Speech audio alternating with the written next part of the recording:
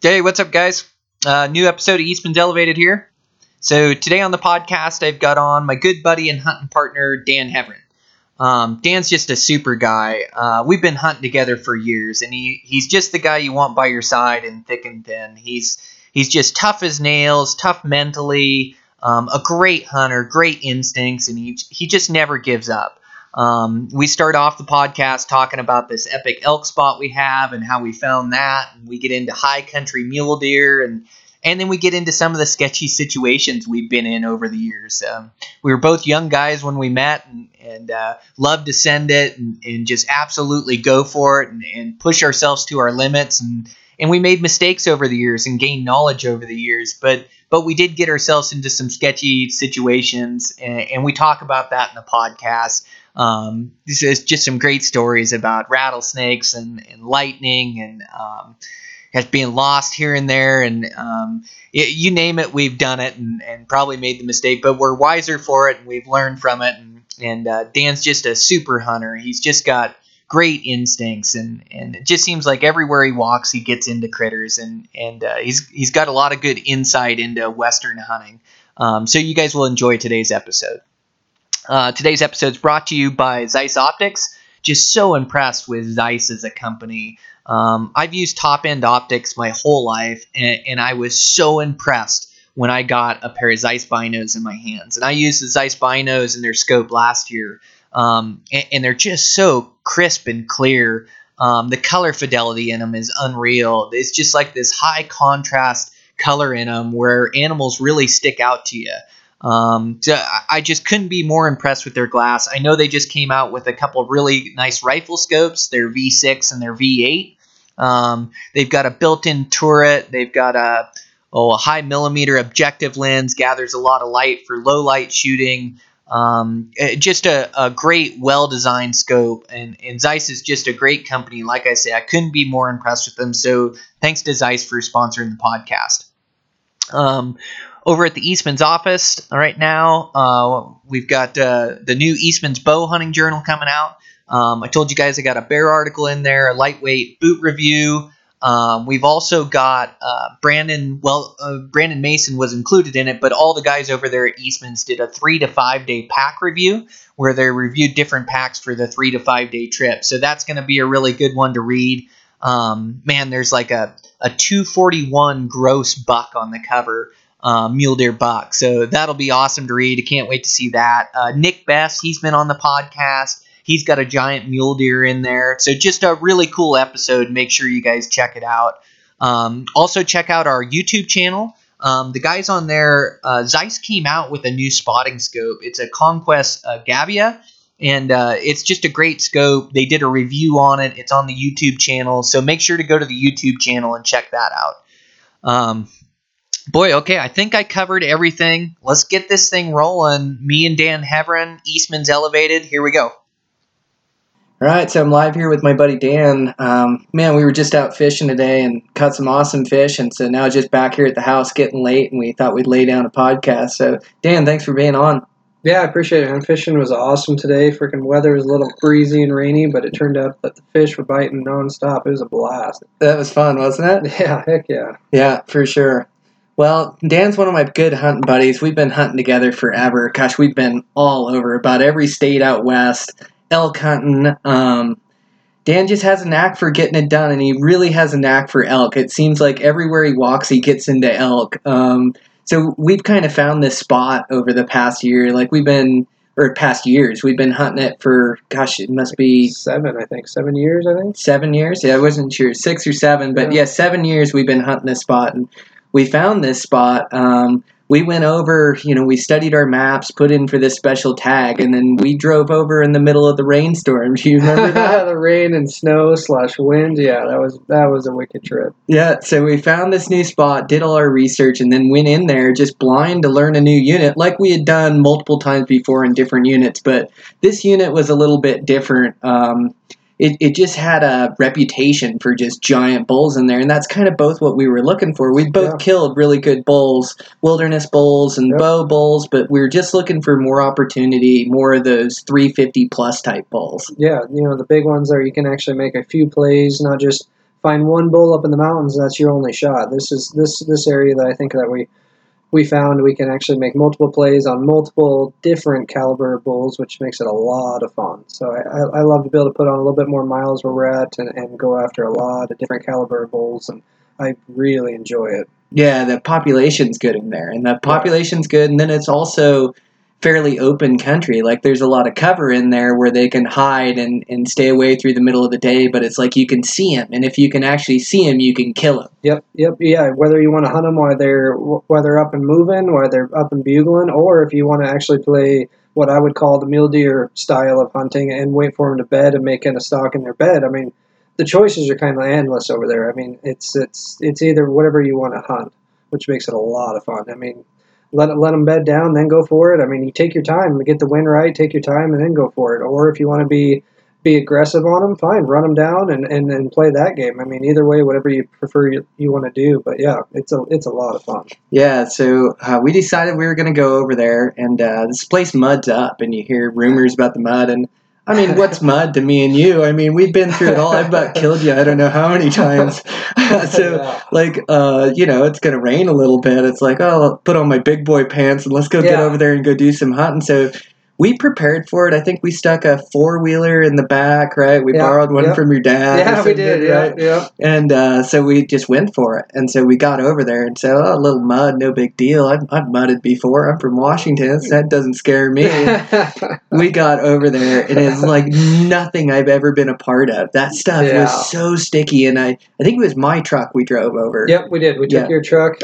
It didn't look the same after that trip. Neither did the 4-wheeler. I remember having to do a lot of work to my dad's 4-wheeler before I dropped it back off to him. Right? Didn't you have to replace the front end or something? Or Actually, the seals on both the axles were completely shot and they were full of mud. So I had to take the whole thing apart, clean it, try getting it fixed before I dropped it back off. And there's a lot of things my dad doesn't know about it, but it still runs. Yeah, it was quite an experience. You know, the problem about it is you touch a piece of mud and you're out there and you're covered in it, and anything you touch after that, it smears on, and you just can't get it off. I mean, remember your coffee mug? Do you remember that thing looked like after we were done? You're probably still running that damn thing, but it's just the paint peels off. I mean, everything just pretty much gets ruined. So you just, if you go in that country, you just got to be willing just to sacrifice and make it happen. It's a lot of fun. It is a chore though. There's nothing easy about it. That's the challenge of that place. Yeah, and there's no base to it. Like, that mud is just like mud for, I don't even, like 8, 10, 12 Yeah. inches, like down to planet Earth, I think, to the crust of the Earth, but there's no base to it. And so you just keep slipping around. So we went, and I mean, it's just, we went and we buried my truck, I think, or we Yeah. at least got it stuck enough Yep. to where we go, well, we're not going to be able to get the truck in here. And so Yep. we backed out, middle of the night, pouring down rain. We got out of there and we drove back to the highway, and we thought, okay, well, we'll just unload the 4-wheeler and let's rock and roll. Yeah, We're going to get in committed. there one way or the other. And so we drove all night with the 4-wheeler to get in there. And like you say, you hit that mud on anything and it just gets caked on everything. It's on your face. And so I don't think we had goggles.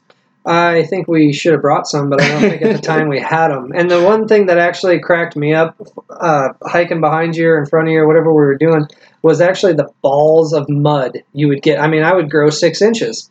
I mean, I would be walking over there stumbling. I'd feel like I was walking on a softball, just mud caked all over my shoes. It was just wild. And I remember getting, once we got camp set up, which we had no idea where we were camping, if we were on a road, if we were we didn't know where we were. But once we got set up, we got 45 minutes, hour nap in, lights came on, and to be honest with you, I remember being on a bull right off the bat. Mm-hmm. I had plays pretty much immediately. I had plays on great. The one bull I remember, I'll never forget this.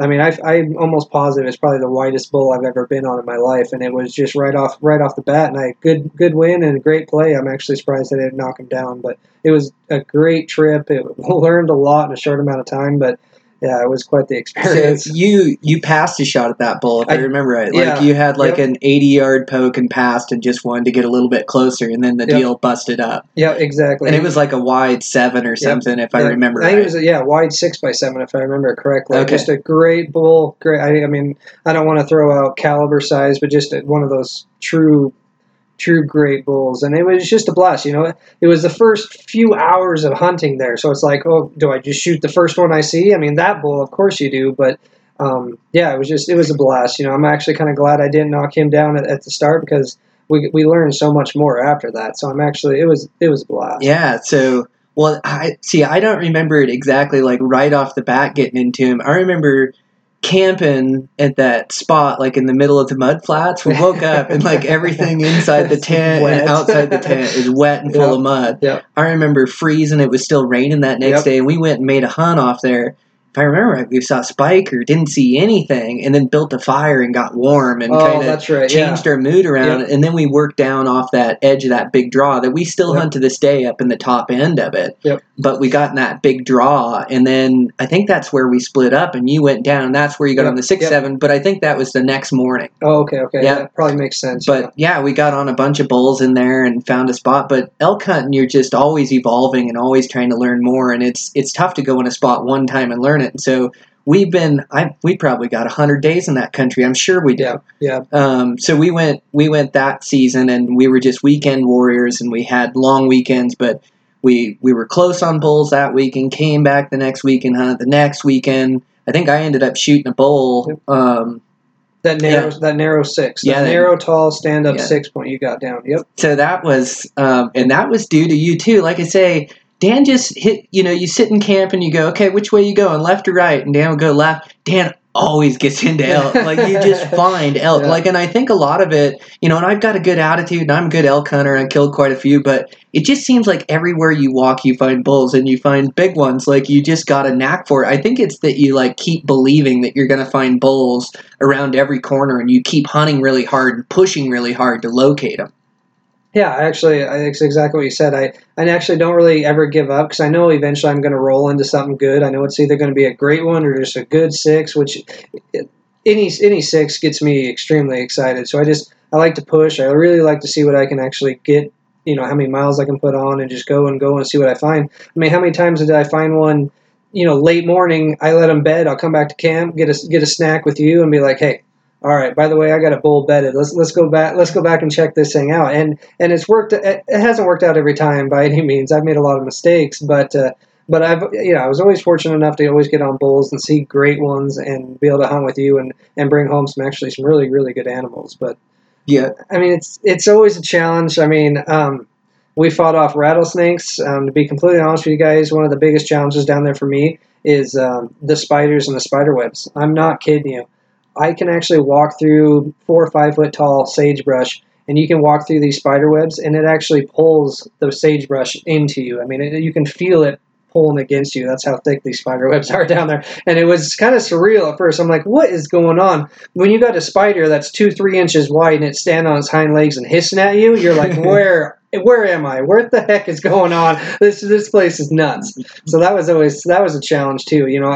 I was fortunate enough to kill the biggest rattlesnake in my life down there. If I remember correctly, I still have the buttons. I think it was a 14 or 15 button snake. Mm-hmm. And that was that night we were walking out super late. And I don't know if I stepped on him, but I got damn close to stepping on him. And we took him that night. That was a great snake. Good trophy. Oh, yeah. That was in a different drainage, a different year. Like, I remember, was it that year, or maybe even that hunt, we were coming out, and remember I about stepped on that rattlesnake, and I jumped, and it was all coiled up, and then there was a bunch of babies coiled around it, and we both about stepped on it, and we were hop-feeting around. But yeah, no, you're right. That place is just different than any place I've experienced. Like, it's lower in elevation. The bulls winter good. They don't give many rifle tags in there, and so, you get a lot of mature 6 points in there ripping around, but the spiders is something I've never seen, like a tarantula in Montana. Like you say, a fuzzy big spider, like not a pretend one, a real tarantula. Yeah, I mean, and they walk around. Webs. Yeah, those are crazy. And then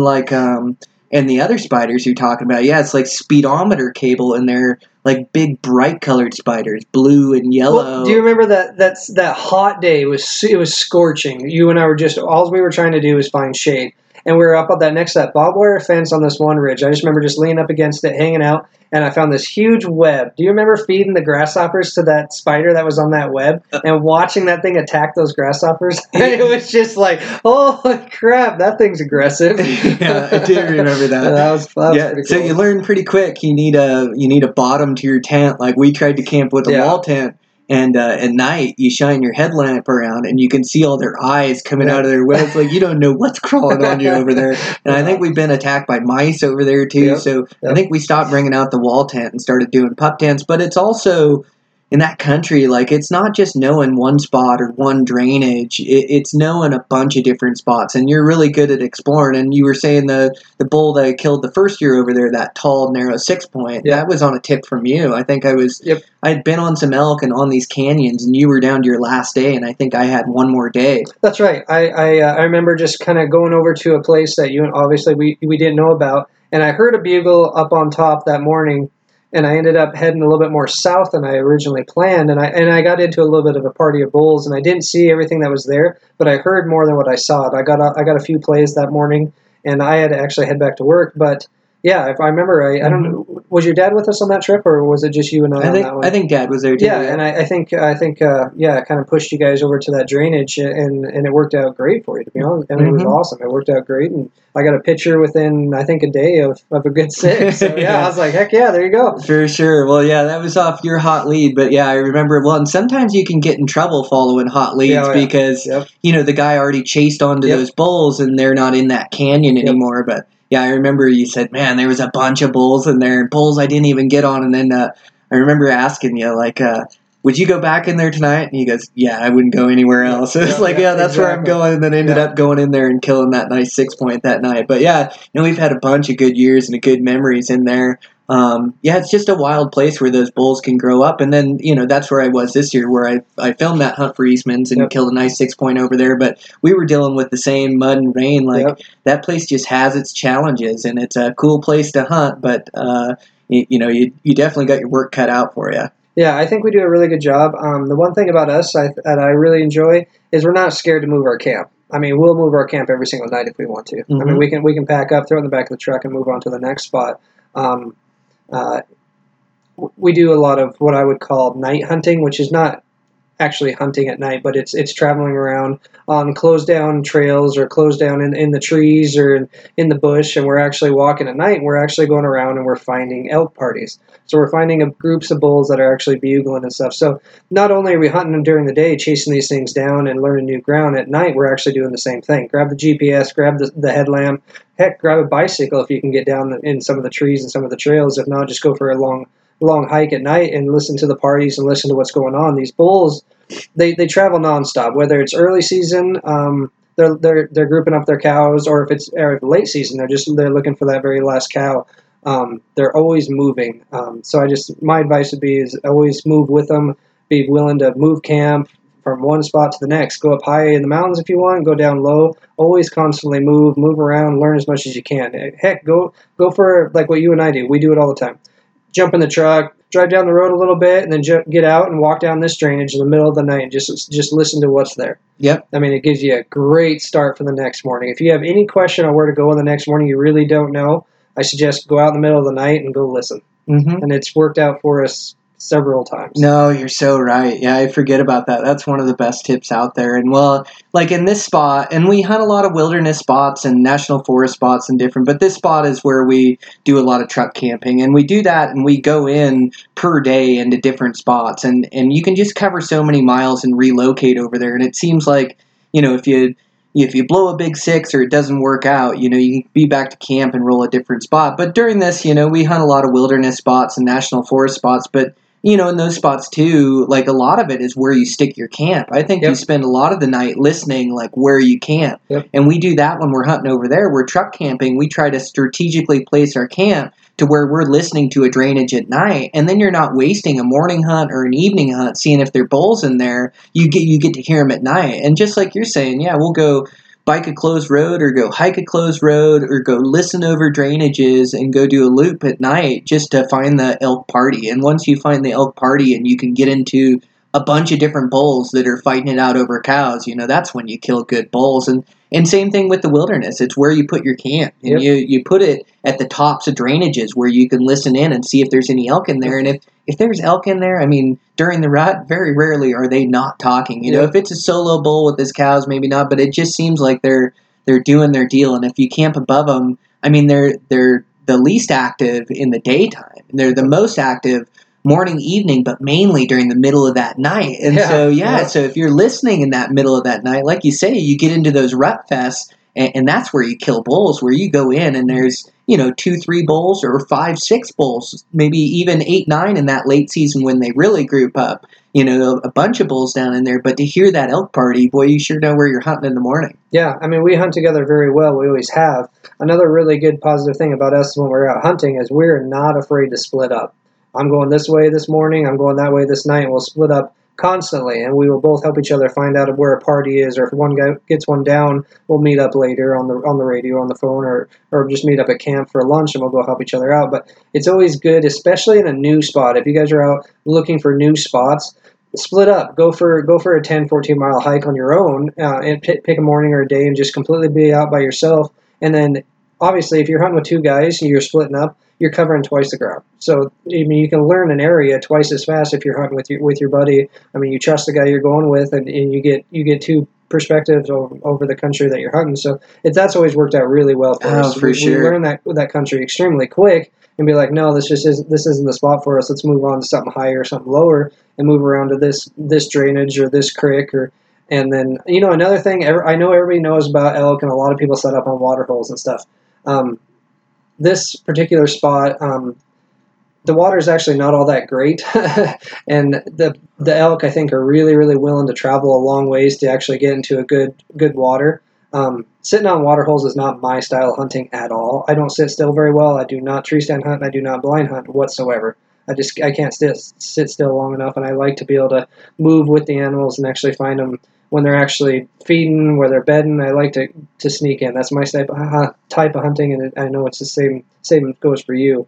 So I think the more moving around you do in this style of country, definitely for elk, high mountains or low on the prairie, I think the more moving around you do, learning the country and learning patterning. If you have the time and the days, sit back and pattern those elk. If they're not getting pressured by you or any other humans, they're going to stay doing the same thing day after day. They're going to be happy where they're at. They're going to move that drainage. They might go 3 or 4 miles over for water, and then 3-4 miles back to their bedding.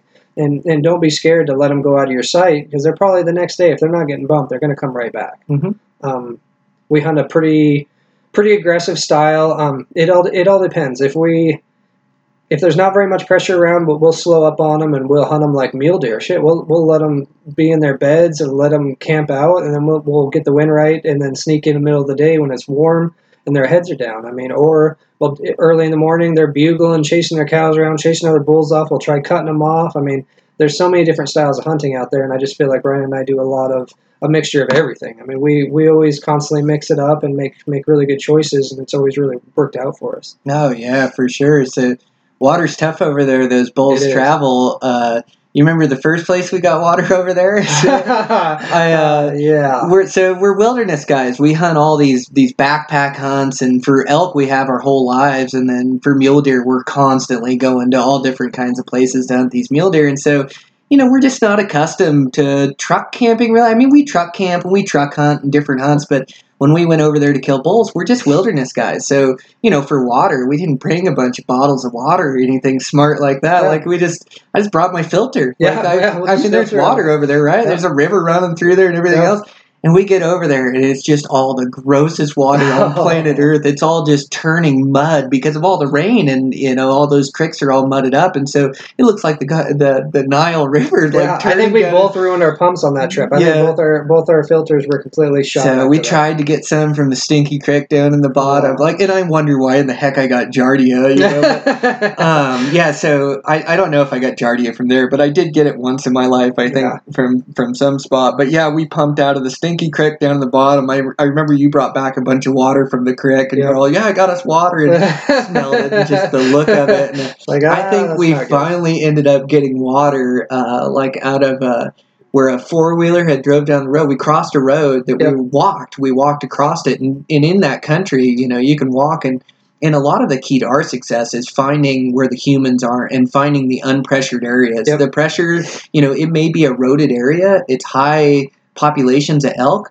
but we find the spots where there are no roads or there are no access or there are closed roads in and through there, and the harder you work for them and the farther you get back, that's where you find a lot of those parties. But anyways, we were coming back after crossing this road, and The four-wheeler had sank down about 10 inches in, and then that whole track was just full of water, and it was clear because all the mud settled, and that's where we ended up getting our water, was pumping it out of a four-wheeler track to be able to survive over there for the weekend. I don't super highly recommend that, but it worked out for us just fine. But I would come a little bit more prepared next time, and we have since then. Yeah, for sure. Yeah, you learn from it, but you just got to take chances to find new spots.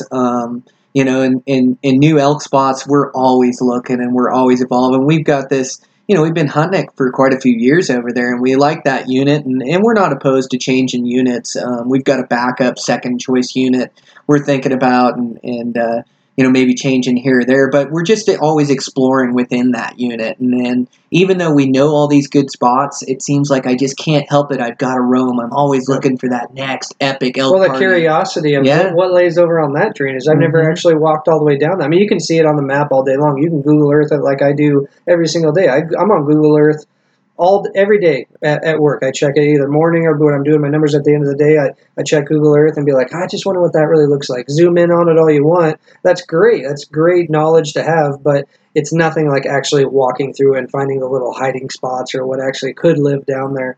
And I mean, it's a blast actually just putting on the miles. If you're willing to put on the miles, I think that's, keep in really good shape and just go after mile, and that's the best way to learn it. Yeah, for sure. Walking through country. Yeah. Well, you got to know when to slow down. Elk are funny, though. It's all about locating them, and then you can hunt a bull. Yep. You got to locate a bull before you can hunt a bull. And so in that locating period, it seems like you are just covering country and glassing and kind of, over top of each ridge when you come over the top, you got to really know when to slow down because you're covering miles and you're getting somewhere, but then you get to that spot where it's going to expose some more country, and you really got to be careful as you creep up over that ridge. And so, and I think it comes from experience and elk hunting a bunch. I mean, that's the worst feeling in the world when you come over the ridge and and you blow a bull out of there. I just hate that. I get tricked a lot too, the way bulls bugle. A lot of times you're chasing bugles, and you got to keep up with these elk to try to see them and locate them to get a play to, and a lot of times when they bugle away from you and then it echoes off the far canyon wall, it tricks me and I think they're farther than they really are because it echoed off the far canyon wall. And I'll run over and I'll blow them up. God, I've done that a couple times. It just kills you. You're finally on a 350 plus bull and you make a rookie mistake like that. But you try to learn from it and evolve from it and just become a better elk hunter. Like you got to really be in tune with the elk woods when you're moving through, knowing when to slow down, especially when you're hunting a bull, knowing, when to slow down your footfalls where you're really being quiet when you're sneaking in on him, when you can't quite see him yet, but he's right there. But there's a lot of instincts that go into play when you're hunting elk. Yeah, I just think, the number one thing is use your glass. If you know you're getting close, and you think you can see with your naked eye just fine, just pull up your glass and just give it a once over. That's helped me out tremendously in the last few years of not doing exactly what you've done, run over the ridge or got into this draw and you're sneaking into a brush to kind of sit down and pull up your glass. Well, before you get there and before you get down into your spot you want to sit, glass it before you get down there because a lot of times there might be a lone bull, a little satellite bull hanging down there or some cows. It's so easy to bump these elk. They'll pick you off is so fast. They're constantly looking for you. They're constantly on the move. They're sniffing the air. It's just always a constant battle with the elk. And so, there's time to be aggressive. Everybody wants to get on the elk first thing in the morning. They're bugling. They're chasing cows. They're chasing other bulls away. You want to be in the party as soon as you can in the morning. You're almost kind of frantic to get on them at first thing in the morning when they're bugling. That's when it's hot. But I think get some bulls located, put some eyes on them, and then once you have them located, slow down, slow way down. Creep in on them. Always check your wind and just kind of take your time and just see where they're heading. If you want to play the cutoff game, that's great.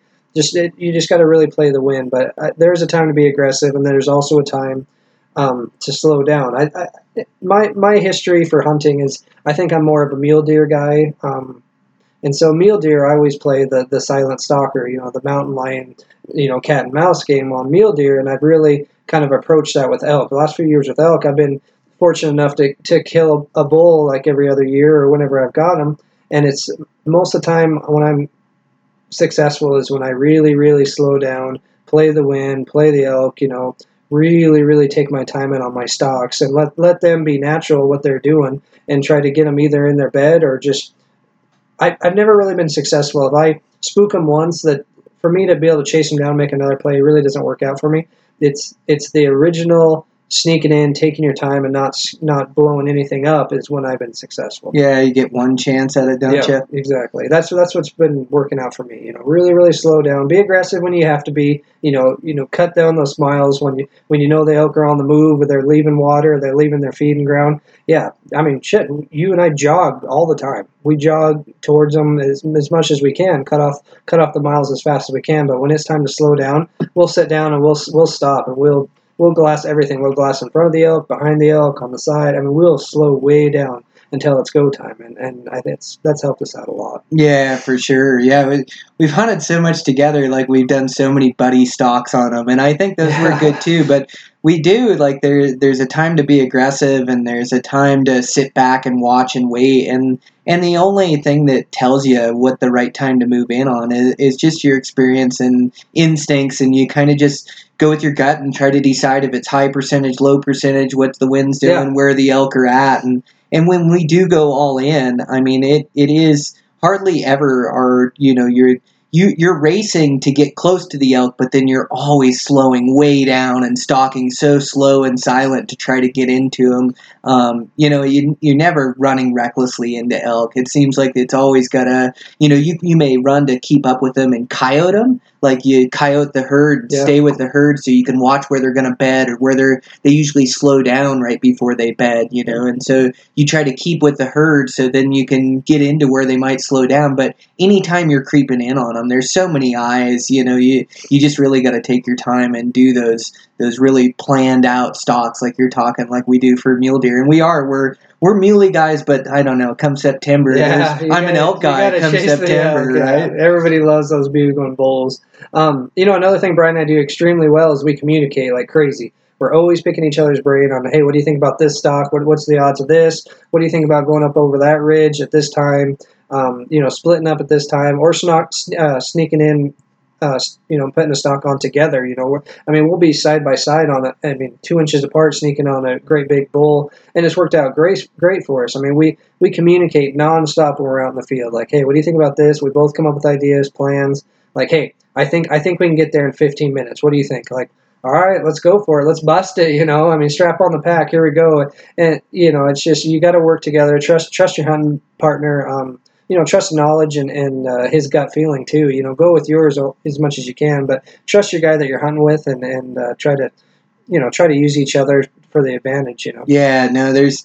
That's the cool thing is there's never any ego when we're hunting together. We're always just trying to come up with the absolute best plan to kill that bull, and so you're right. We're just constantly discussing like every little facet of the stock and every little detail of it, and what's the wind doing? What do you think it's doing down there? What do you and you come up with points and back and forth, but it's never really an argument. We're all for the same cause. We're just trying to find the best way to that bull or to that buck. But no, you're right. We do a good job of communicating and we trust each other too. And like when we're buddy stalking, I think we're more effective than when we're stalking solo. We've hunted so much together. Like, I think we've got 2 sets of eyes and 2 brains working, and the back guy knows he's in the passive role and he's not trying to pass the front guy, but he's also glassing and trying to keep an eye out, in the peripheral vision or the side vision or looking in different spots. And the moment you see something, you're touching that front guy, to get him to stop. And so I think we stalk really good together. Yeah, you got a guy holding his bow and he's belly crawling with the bow on his back or the bow in his hand crawling and his head's down, he's sneaking through brush or underneath a branch. Well, then the other guy behind him either grabs the back of his foot or just slightly whispers or communicates like, hey, don't move, just freeze, and we just wait there. Okay, now you're free, now you go. So you always have a guy watching the herd, you always have a guy watching the bull or the buck or whatever you're hunting. You got a guy with his eyes on him all the time, and then he can communicate to the guy that's actually moving in on the stock. So it's back and forth, play the game that way. Don't worry about. I don't know. Communication is really key for us. I guess we always play that. We always Like, hey man, what's our play on this? What's the odds on this? And then at the same time, like, hey, I'm gonna go down on this buck and I'll make a stock. Look where his only escape is this route. Why don't you go around, get below him or get on the next to him? So if I actually do roll a rock or I spook him, well, guess what? He'll jump and he'll look back at me, and you might have the shot. I mean, split it up and work as a team. We're not. It's not just we're filling Brian's tag. We're not just filling Dan's tag. I mean, we're both there. We're both going to hunt. Even if I fill my tag, guess what? Next weekend, I have off. I'm going with Brian. We're going to go do it all over again. That's just how we are. Yeah, for sure. No, we've always been that way, and happy for each other to be successful. And yeah, when you kill a buck, I feel like it's as much mine as yours, or is it, same with me, as much yours as mine. But yeah, no, we really do good working as a team. I like what you were saying, like when we do those escape route stalks, those things work pretty good. It's pretty slick. Like you figure out who's going to stalk or who's up for the stalk, and we usually figure out who's shooting before we're stalking in on a bull or a buck. That way there's no, and I don't know that you need to do that, but that's kind of what we do. So we're never racing each other. I know Dan's shooting or Dan knows I'm shooting, and we're both working towards the common goal. But I like you say, those buddy stalks that we've done where we see escape routes and we see like a trail leading out, or we've seen like that one spot in Colorado. We've seen those bucks escape that one way through that saddle how many times till we finally went, hey, why don't you go wait on that saddle up there? And I killed a buck because of that exact reason. My buckskin buck I killed him because of that. We knew they were going to cross over there. You had to play on a different buck out and around, and I was down in that saddle, and it worked out great. Yeah, for sure. Well, and we played it on other bucks too. That last big one I killed in Colorado. Exactly. Yeah. I think you were sitting on the escape route. I had him cut off. I had no matter what, one of us was going to have a play because I had him cut off. Yep. And I think the other buck came by you and got up close and winded you or something, but that buck I ended up killing, he just never went to the escape route. And also the one in the missions. You were on Trail Basin. You were on the trail, and I ended up killing that buck on the stalk or whatever. But I really do like those escape routes, and I think we got to play that with elk a little bit more too. Is try to figure out where they're going to go and put a guy in front of them. Because, man, if you can be in front of elk or in front of where they're headed, boy, you're really in the driver's seat to try to move around and get a shot. And even though spook, they're moving quicker, like, you don't got to be 100 yards from where they're going to escape. You can just see a saddle a ways off or a ridge a ways off or be in the direction you think they're going to go, and you got to play to get in front of them. Yeah, and another point I have, and I've noticed this last couple of years we've actually done this, is you sneak in on something, you got a guy at full draw, and you definitely on bulls. You guys know that bulls are always moving. They're either feeding or bugling or chasing. I mean, they're constantly on the move. So you get the one taking the shot. Yeah, of course he's going to range. He's going to knock an arrow and get ready to draw to shoot. Well, the other guy sitting there watching the whole thing go down, have your rangefinder out and be ready to range. If that bull turns to go chase another bull off or to come up, spooks at all or anything, they're always going to stop and look back at you a lot of the times. Well, be ready to help your guy out and be like, hey, Brian, I mean, he was at 40. Shit, he's at 62 now. I mean, be there with your rangefinder ready to help your guy out. It'll be extremely beneficial just to be there. Trust each other. We run the same rangefinder. We actually are.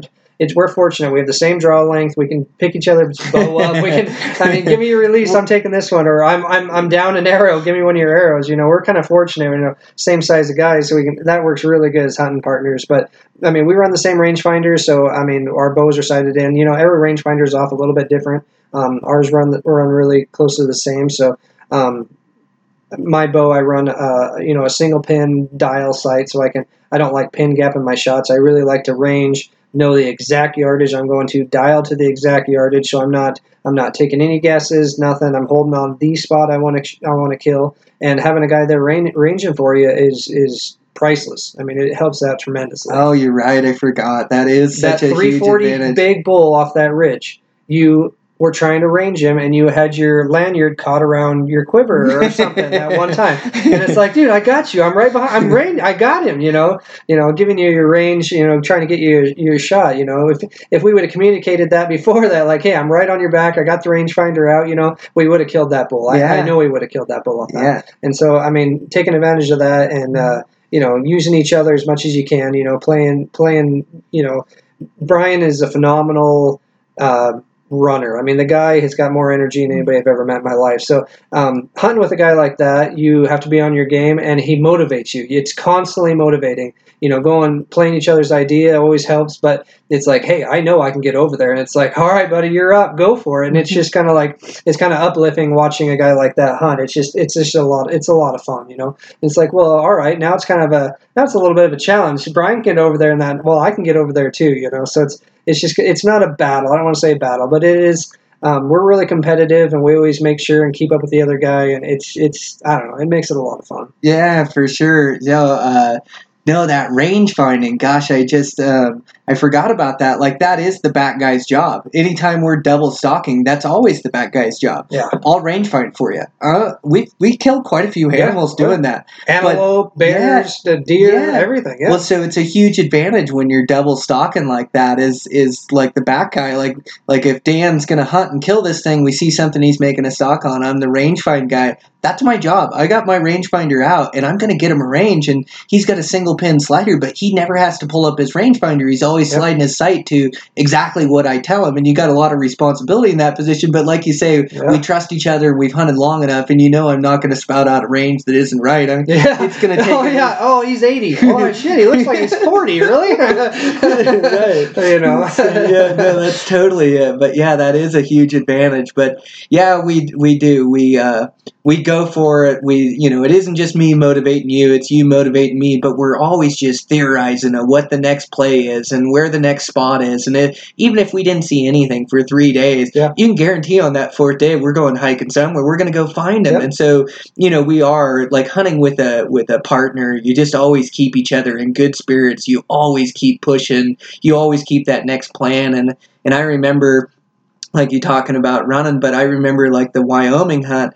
I remember going into the spot we scouted, and there was just a bunch of big bucks in there during scouting, and I think the sheep had moved through there, and we saw a camp up top, and, we just didn't see a lot of the bucks we had scouted. We saw that real ugly horn one. Oh, yeah. Pretty nice buck. We probably should have shot him. That really wide one on the way in. Didn't we see a great big wide one on the way in? That was scouting. We saw the wide one. Okay. That was a cool buck. That was a great one. The super wide one, like close to 40, right? We saw that during scouting. Heavy and wide. Yeah, and we also saw like the 220, 230 sticker-filled buck that we hunted in 2008, and then we saw him in 2012. But we got back in there, and we didn't see any of those bucks we had scouted. The sheep had moved through there, camp on the ridge, boot tracks in there, like it just wasn't happening. I had killed a buck in there, like it was pretty good hunting in there, but we had to totally, we'd hiked in with all our camp and all our stuff in our backpack, and we're ready to go for 10 days and hike in there, and it just wasn't what we thought, and so we hiked all the way out. How many miles did we move to a completely different mountain, basically? Different mountain range, but I think we did grab a burger before we had to regroup a little bit. Just totally tired of granola. We'd only been hunting for a couple days, but I think we did grab a burger and then a few miles. Yeah, and then a bunch of miles into that next spot. But that next spot was epic. We went in there. I don't know how many plays I got. You got great plays. I remember that trip, our little watering hole that turned out not to be what we thought it was, but that was a blast. Man, did we find like another water hole like days later? Yeah, right down, just a little bit further down. That was great, crystal clear, cold running water. Yeah, no, we kind of dug a hole, and gosh, I don't want to gross anybody out, but I remember finding some kind of like white worms on the bottom of our water. Was there really? I don't know. I just remember I got sick on that trip. I remember getting. You did get sick. I got sick on that trip. Was that the water or something? You think? Or? Yeah, well, that's what I blamed it on. Yeah. I don't really know. That was an epic trip. We saw that buck you killed. We literally watched him rub his velvet off below us. Yeah. And to be honest with you guys, we were on such great bucks that we both passed that buck for 4 days. Mm-hmm. And we watched him. I think we saw that buck almost every single day. Yeah, he was a pretty one. Gorgeous buck. Just like huge heads and huge ears on those deers. Yeah, huge bodies. We thought he was like a 170 type, which is a great shooter buck in a lot of places we hunt. But this spot, we had scouted it all summer, and we had seen multiple giants. I mean, the magical 200-inch bucks lived there. We saw them. Multiple. We saw them. That's saw them and hunted them. Yep, absolutely. Yeah, there was the double sticker buck that we got on the cliffs above, awesome. Up and through there. And then, I remember you were close to a buck in and through there. The one behind camp. One we had scouted. Yep. Yeah, we saw him Oh, during that's right. scouting Yeah, and it got was- pictures of him, and you said he's way bigger than scouting. you Oh know? yeah, I know he was 215 plus. He was Yeah. just a toad, and I had a great play on him. He had like 4 or 5 other bucks with him, and it was just a lot of eyes. It was a difficult play, but gosh dang it, what Yeah. a gorgeous deer. And we did a buddy stock on that Yeah. one too, the Yep. day I killed that buck. Yeah. So you're right. We watched that buck scrape his velvet, and we were in there all by ourselves, and we had this, like the biggest thing when you're hunting high country muleys is to figure out where you're getting water. Water eliminates a lot of the pressure Yeah. if they can't find water. Well, we found this little spring, but like Dan said, it was bad. It was barely a trickle of water. We had to dig out this mud pit so we Yeah. could get water. And we found a few days later, about like a half a mile Yeah. over, we found another spring that was clear and so able to get our good water. Yep. But anyways, we made a buddy stock on a buck that you were going to kill that Yep. same day I was going to kill that buck. We went down, made a buddy stock. We got close. That thing was feeding Yep. like in range right in there. It didn't offer a real good shot, but we were sure close on that thing. Yep. Yeah, you didn't feel good. I remember you were sick It was the a last steep couple angle. days. That Yeah. one it was a steep angle. It was just it was Well, kind of dude, we hunted Colorado. You killed the buckskin buck. Yep. We had hunted the backcountry for 16, 17 days. Oh, that was back to back. Yeah, That's right. right. We had one day break. one day off in between. So that's we right. hunted 2 states, and it was just so many days, Yep. so many miles. So we moved camp in Wyoming, but we had already been miles back in Colorado, Yep. killed and packed out your buck back in there. I was really close on that giant buck the Yeah, last day I that remember jumped my that. string. Yep. Yeah, and we finally, threw in the towel there. I didn't fill my tag. You killed that really nice one with the Yep. big fronts. I love that Yep. buck. So we packed that one out, and then one day off. I think you went to a wedding. Yeah, or something, made it I back. was part of a wedding. Wasn't your own, but No, it's a wedding. it was close to my own though. My sister-in-law actually at the time, she got married. I came back the day she was married. I put the tux on. I was actually part of the wedding party. Got there, did the wedding thing, took the pictures, and I'm like, all right, I got to meet Brian like in an hour. I got to go, and I ended up leaving that same day. So I got there, then ended up leaving, meeting back with Brian, and then on the road we went down to a different state. And that was awesome. That was an epic year. That was great. An epic year. Gosh, we got on some giant bucks. Yeah, Man. we sure did. So that buck we had passed behind camp, it was just his typical buck. Beautiful buck. He had Gorgeous a buck, sticker yeah. out either side. Yep. He shed his velvet, and then I took pictures. We found his velvet on the tree. Yep. Like, couldn't have shed more than 500 yards from camp, the velvet right there. But he had Yep. moved to a different feature, and we moved too. We moved to a vantage point where we could see the bucks weren't in their alpine basins anymore. They'd kind of moved down to secondary living, so they're still way up high on the mountain, like 9,000, 9,500, but they're not at 10,500. Yep. And they're on like these really steep, gnarly ridge lines with less openings, like avalanche chutes and stuff. Yeah, and with trees, they were able to get in and out of the trees and the brush a lot more. So the glassing, it made it a lot more difficult trying to find them. I mean, we knew they were there, but it was just kind of a different tactic, Look down in the brush, and they're going to move through in the mornings, and it was just kind of a different way to hunt. And like I said, we saw this buck. I know we saw him at least 3 or 4 days in a row. We saw him. We're like, man, it's a great buck, but we know it's here. We know what we're hunting for. And and it came down to like Brian just saying, looking at me, you know what? I got to go check this thing out. I'm going to circle around and get on that buck. I'm like, heck yeah, go for it. It was pretty cool. Yeah, so we spotted that buck like late in the evening. We Yep. had like an hour of light, and Yep. it was way in the hell across that drainage. Yep. I remember like it was just like an opportunity, and we were Yep. getting down there in days, and I was like, man, Dan, I'll be That's happy right. with I- 170 inch. I stayed on the ridge, and Yeah. I was like, hey, Brian, hand signal time, this is where it's going to go. I'm going to stay here. I'm going to do nothing but keep my eyes on the buck.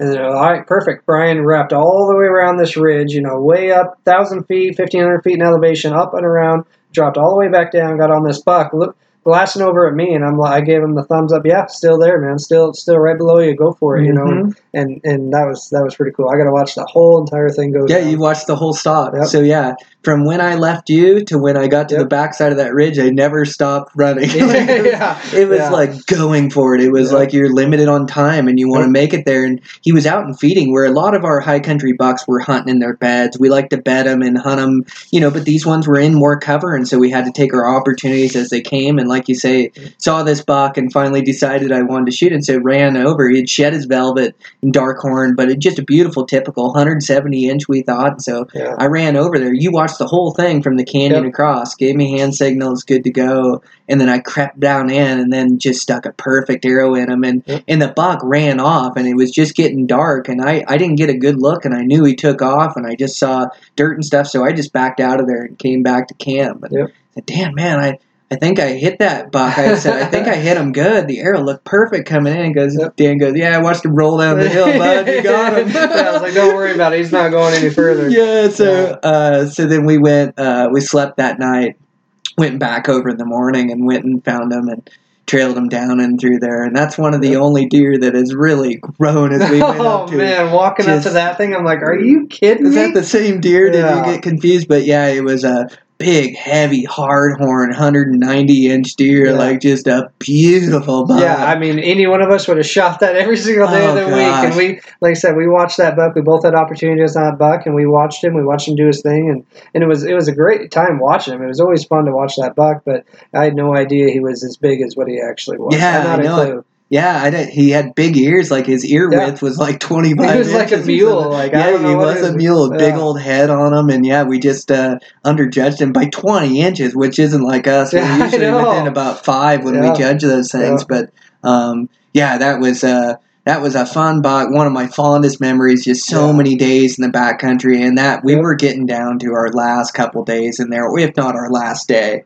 And so to put a good arrow in that buck and then pack him out of there, that just meant the world to me. But that was a good season. Both tag bucks, like I ate my tag in Colorado, you ate it in Wyoming. But is what it is. Yeah, it's the way it goes sometimes. But it sure is nice when we can both fill out in those states. But it had opportunities. Yeah, for sure we did. We had stocks. If I remember right, when I left, I went to Colorado with you, and then we did the Wyoming thing. By the time I got out, I think I was down 30 pounds, if I remember correctly. I think I lost 30 pounds in 3 weeks. I mean, it was an epic battle. The lightning storms. Have you talked about some of our lightning storms? Just a little bit. I haven't got into great detail. Oh my God! All right. So the worst one was that year in Colorado. Was that we've been in a ton of bad ones. I can't remember the worst one. But no, it was the very first year we went to Colorado. Very, very first year, I think. Maybe it was the second year because we knew where we were going. We got up on. No, it had to be the second time we were down there because we went to the ridge. We knew where our camp was, so it had to be the second time. It was the buckskin buck, like before we dropped down to the bottom over the other side. You think it was that year? I think it was the year I killed my big buck. No, because we dropped down and lived in the bottom. That year that we got struck by lightning. We had no choice. We lived in the bottom. Yeah, in the first year when we filled out on those two bucks, we lived on the top and we killed them both from the top. Yep. So it was that year. Yeah, it was. I blew my legs up sprinting off of. What was that peak? It's 13.1, 13.2 on that peak. 13,000 feet in elevation. You're up there. You're in the storm. You're part of the storm. Mm-hmm. That thing, you got hundreds of lightning bolts all around, just going off, just crack, bam, bam, bam, bam, bam, all over you, around you, and you're up at 13,000 feet. Where are you going to go? Yeah. It was camp set up behind this ridge, and our best way down was actually the complete opposite way of our camp, sprinting off the opposite direction of our camp. Yeah. So we made it down to the bottom, and I don't know what time of night it was, but we got down this little drainage, and we hunkered down for a couple hours, waited for that thing to pass enough. Then we had to turn around, and I don't know how many thousands of feet in elevation we dropped, but we turned around, had to crawl all the way back to the very top of that thing, and then all the way back on the other side to the camp that night. And then we got back to our camp. I'm exhausted. I'm passed out. Then all of a sudden, here it comes again. And we're camped probably... At that time, we're probably 800, maybe 1,000 feet lower than the peak, so we're still camped out at 12,000 feet. Then that storm came back in, and that's when we grabbed our shit and we rolled down. Yep. And then the next morning, we ended up taking the long way around, gotten all the mountain goats, and took the long way around and we started. We were like, you know what? The weather looks like there's going to be thunderstorms every day, coming and going. So we just changed tactics. Usually we love to camp above the deer. We love just to be patient on mule deer, always be above them. Don't ever let them see us. Don't cross the ridge lines. Always, take our time and just be up top. Save energy until it's go time. So camp above them, so you're not going up and down every single morning and every single night. Try to set up so you're set up on them. And if you can do that, great. That year, there's no way we could have pulled that off. We had to camp down low in the safety of the trees and closer to water, and that's just how we had to hunt it. Just to survive the Oh lightning. man, that was epic lightning. So this spot in Colorado. I had hunted a bordering unit. I had killed a nice buck in there in Colorado, and then me and Dan went down as a partnership and as a buddy team down there, and we had studied up on this bordering unit and thought it was going to be good down there. And we got in there and just had the perfect game plan. We camped on top and we rolled over the top. You shot a giant buck, such a heavy, big one, and then Dan started working to pack his buck out. We're maybe like 15 miles back in and through there. So Dan's taking his buck out and he left a quarter or something at his camp and in through there and started working to get his buck out. And then I killed that buck the next day. Just a gorgeous Mr. Perfect buck. Yeah, we called him. Gorgeous buck. Yeah, and so we killed 2 giant bucks in there. And I mean, in the matter of about 3 days, all we had to do is pack them out. It went perfect. Yeah, it was game plan executed, and so then we drew it the next year or the year after. I can't remember, but we went back in there and we figured we were going to run the same game plan at 15 miles in and over a peak and through a unit and the whole deal. It's a poke back in there, but we got back in there.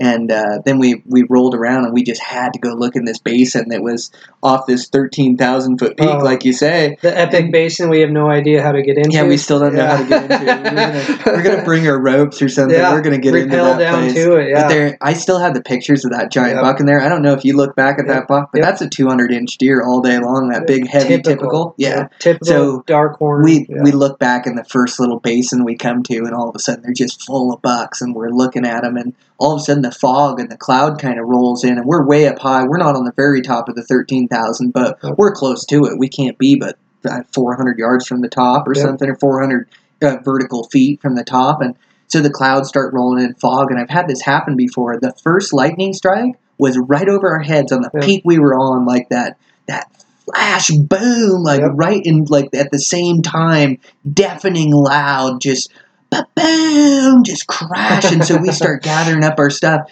and we start racing, and we got around this whole side hill to then dump over the side back to our camp. And as we're racing across the side, like Dan was saying, it started shooting all around us. And it was just pretty soon it got so sketchy. It was like, dude, we got to get off here. And so we just started running towards the bottom with just lightning crashing all over the place. And I remember at one point we stopped in a little ditch down in there, and you looked at me and goes, dude, you know CPR? Yeah, I seriously, I thought we were done for. One of us was going to get hit. I mean, it's like, in a matter of time, one of us is going to get nailed. Oh, dude, be prepared for this. And what I remember is I said, dude, we got to get to those low trees down there. We got to get to that cover down there. And as we started racing to the low trees, lightning hit that low cover. And Dan looked at me and goes, what the fuck? Threw up his hands just like, are you choking me? So we aborted and hugged there in that coulee and ended up getting down and riding out the storm, and it passed. But those are some of the scariest times of my life, some of those lightning storms we rode out. And then, like you say, we had to climb all the way back up into camp after going 15 miles. Like you say, we blew up our legs so bad. And all we'd done is hiked into camp, rounded the corner, and then we ran down the hillside, 1,500 vert or whatever we did, and then had to climb back that 1,500 feet vert and then climb back down to our tent down in there.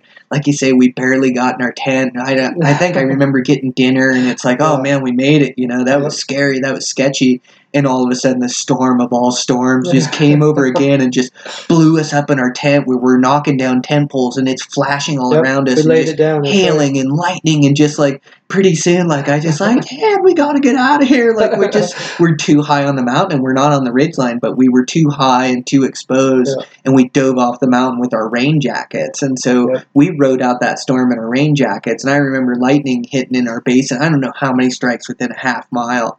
But we rode out that storm down in that bottom with our rain jackets, soaked ourselves. Just so you remember, everything was soaked. Sleep bags, everything was soaked. I usually run like no rain pants, like quick drying pants, and then I run a rain jacket. Well, everything from that rain jacket just poured onto my pants, and we were just riding out this epic rainstorm, and I don't know how many hours it rained, 3-4 hours or whatever it was, but so we climbed back into our bags half wet, shivering through the night, and we're running our 30-degree bags because it's early season and we're just trying to survive, and we're 30-degree bags, and it got cold that night. I think it froze. It did, It froze that night, and so got super cold, and we finally ended up making it back to our tent. But we woke up in the morning, and there was no thought to hunting mule deer. It was like, man, this is survival. I think we got to get a fire going. You know, it's like, we got to regroup. You know, and then we got a fire going, and you start feeling better, and then I think you start throwing up your binos, and pretty soon we're spotting bucks. You know, and I think we're not even in the unit we can hunt, but we started seeing bucks and started going, man, okay, well, we got to get over the ridge where we can hunt. But yeah, that year we ended up camping in the bottom, but it almost worked out better. You can see more of that feature from the bottom down there.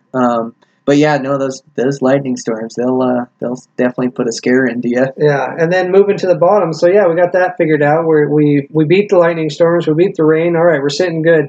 So I get a buck down. We're happy. We're eating steaks. Oh gosh, we're excited. All right, we got to hang this thing up. So we hang it up. We do everything right. We put it in the bags. We get the ropes. We're I don't know, a few hundred yards away from camp. We hang this thing up, and now all of a sudden we have a bear problem. Yes, for sure.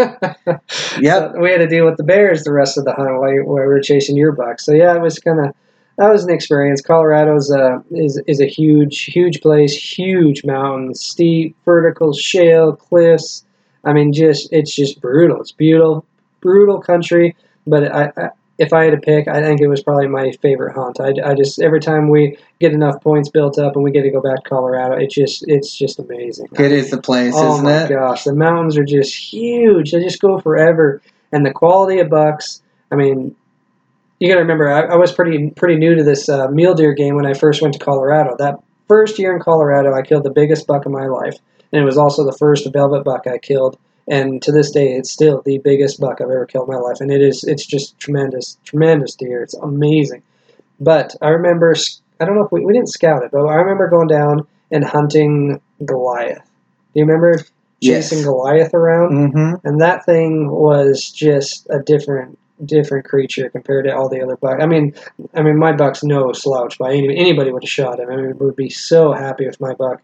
But the one that we were actually chasing around, we named him Goliath, and his main beams were crab clawed. They were split main beams on the end. I mean, it just went for days, mass for days. I don't remember how many points he actually had. The split main beams were an extra tine. Those weren't his fronts. Yeah. His fronts were like 10 or 12 inches, and then he had split main beams that were the crab claws. But yeah, I mean that's the thing with hunting some of this gnarly remote country is getting way back in there.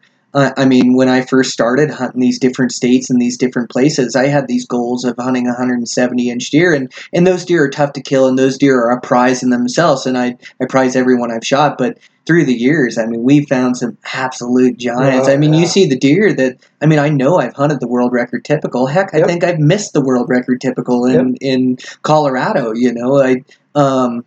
and we've hunted these bucks that are these next level, but they're just so impressive when they get, like, our magical mark. 190-inch deer is a huge deer, and I think yours was mid-190s or somewhere right in there, but Goliath was one of those 215, 220 extras, and just so much mass, and over 30 wide. Over 30 wide. What is that? Yeah, so, hunting those deer, they're really tough to kill, and we've killed a couple of them, but they are few and far between, but just to have the chance to hunt that caliber deer, and I think throughout the years, almost, and I wouldn't say every spot we hunt, but a lot of our backcountry spots, we've seen bucks of that giant caliber that just makes your heart race. But just to have the opportunity at those bucks is a treat, and that's worth all the effort, all the preparing, all the shooting, all the running, all the tough work to get there. It's worth all of it. When you see a buck like that through your binos or through your scope.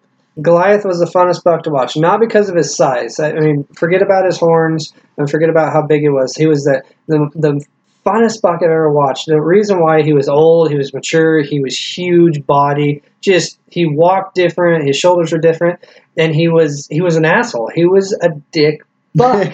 He would make sure, he would stand there in the shade, and he would wait for all the other bucks to dig their beds, and everything got laid down and comfy, and he'd just be standing there, sun creeping up on his back, ready to bed down, and he would walk from one buck to the other until he found his favorite bed, and he would actually kick one of the other bucks out of his bed and be like, "Oh, thanks for making my bed for me," and he would lay down. We watched him do that every single day we saw him. Mhm. He waited. He was so patient, and he was just so smart. He was so much smarter than all those other bucks, and it was such a treat watching that thing. Oh, yeah. Gosh, he just acted so much different than all the other ones. I mean, he just had nothing but respect. I mean, he was a bully, but he was cool. Yeah, no, those alpha males Yeah. are just like the top dog, and not just a 6-7 year old, but just in his absolute prime, like 8 or 9. Like I don't even know what absolute prime is anymore, but just super heavy, giant buck. Body was so big, just twice the size of the other deer. But you're right, you could watch him bully around those other bucks. And if I remember right, we got to hunt that buck for a day or two, and then he actually crossed out of our unit. Yep. And then he bed in the perfect spot in the unit that we and we couldn't had to sit hunt. there and watch. Yeah, it. and all we could do is sit and watch and take pictures of him. He was in the wrong unit. But yeah, what a giant buck. But over the years, I mean, we've chased a lot of big bucks that are.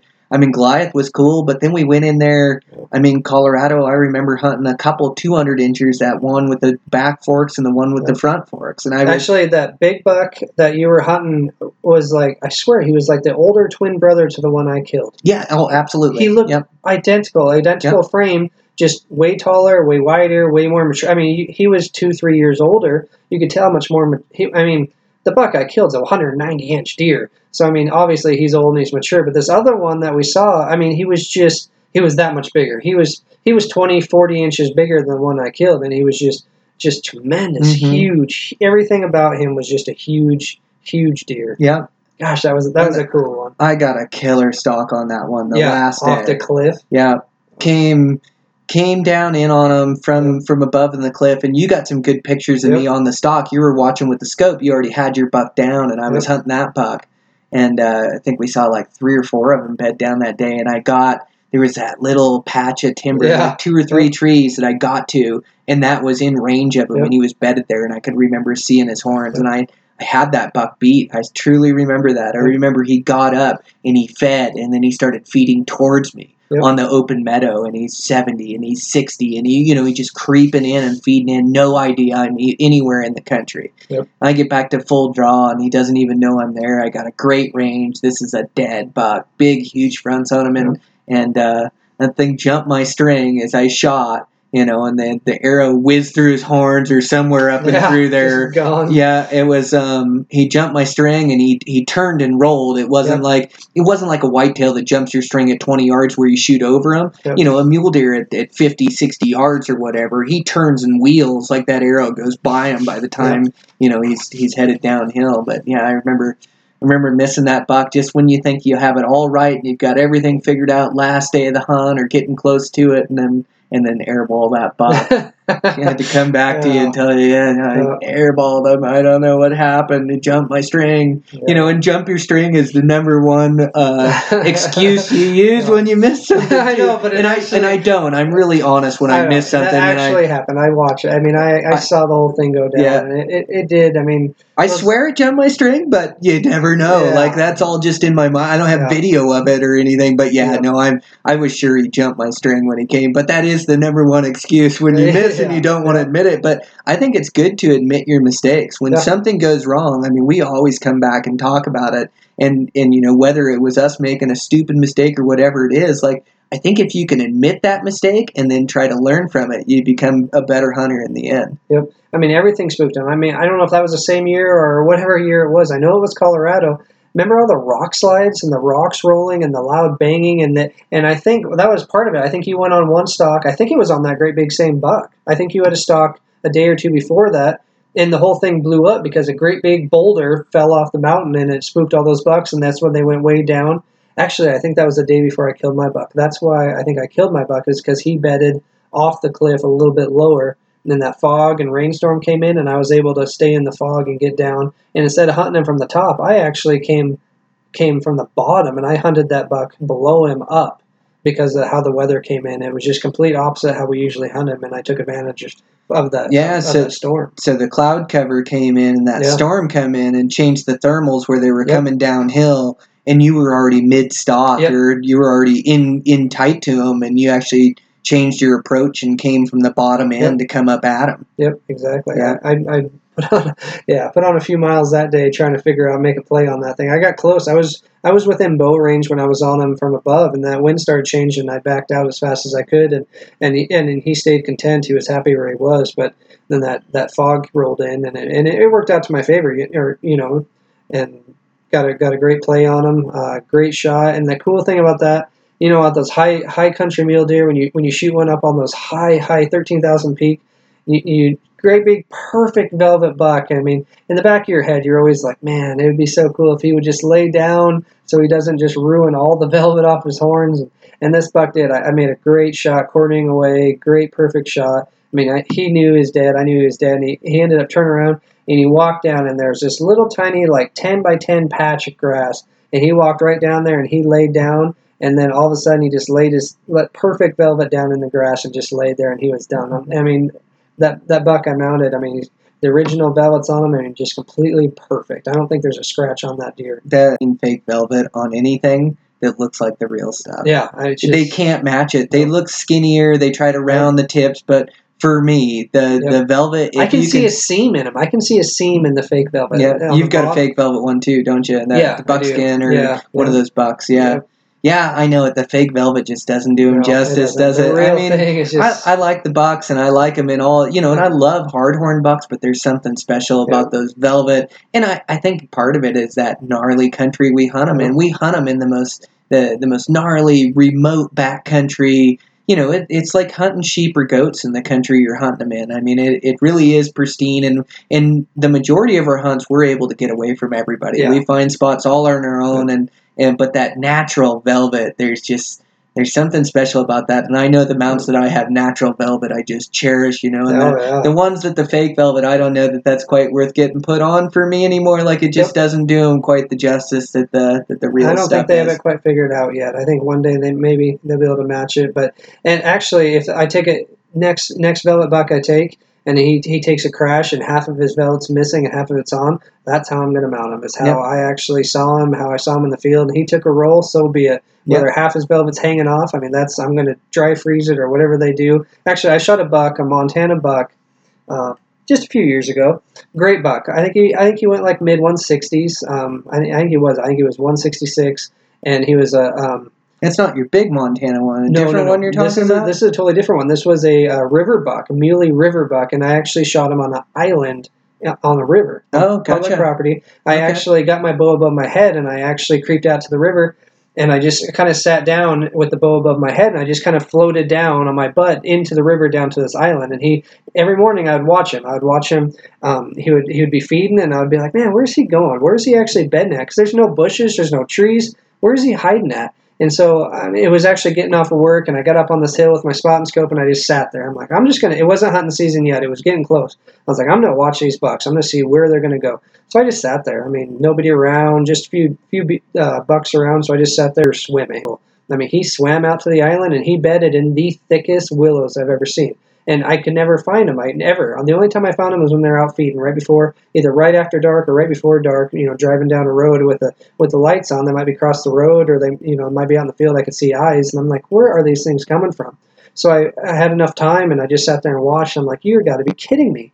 And so I got the regs and checked. Yeah, islands are public, ready to go. So I grabbed the bow and I pulled the pants up, and I was like, you know what? I'm gonna pull the shoes off. I'm gonna get wet no matter what. Kept my rangefinder and my bow above my head, and just creeped in and floated down to him. Got on the island, and I mean, I was inside 40 yards on this buck, and it was like middle of September. I'm not really, or early September, right when the hunting season started. I think it was like on day 4 or 5 of season, and he had complete full velvet on him. And I was kind of shocked. I was actually hunting a bigger buck. It was a non-typical 9x6 that I was actually trying to hunt.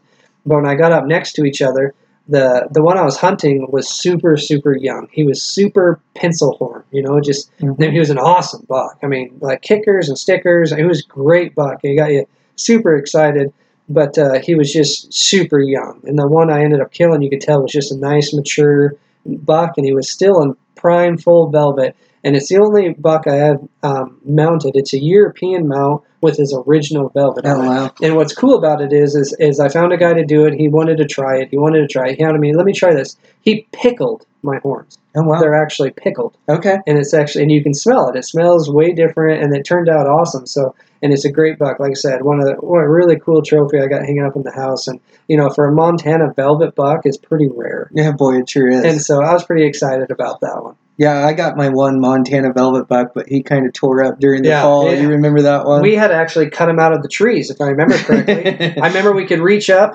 He took such a fall, like end over end down this mountain, that he ended up landing in the top of trees. And we could grab his hooves, and we were trying to yank down on him, and we ended up having to start cutting a few branches and stuff to try to get this.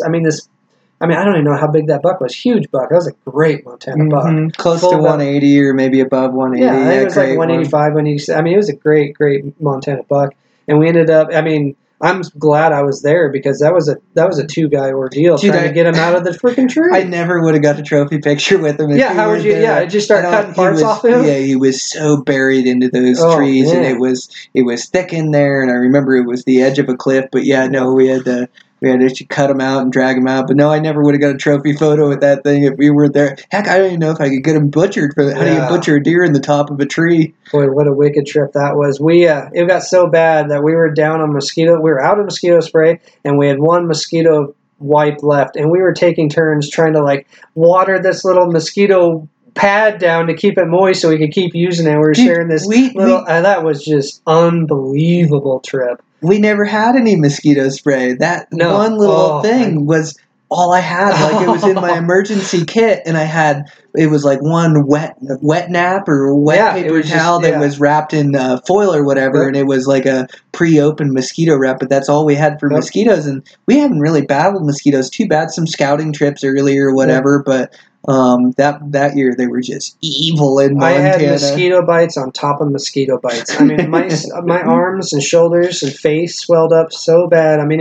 It was epic. I was like, I don't even know how many mosquito bites I had, but it was in the thousands upon thousands. It was just, you could look down and you would go to wipe your arms. Like, man, I just feel kind of weird. Like something's.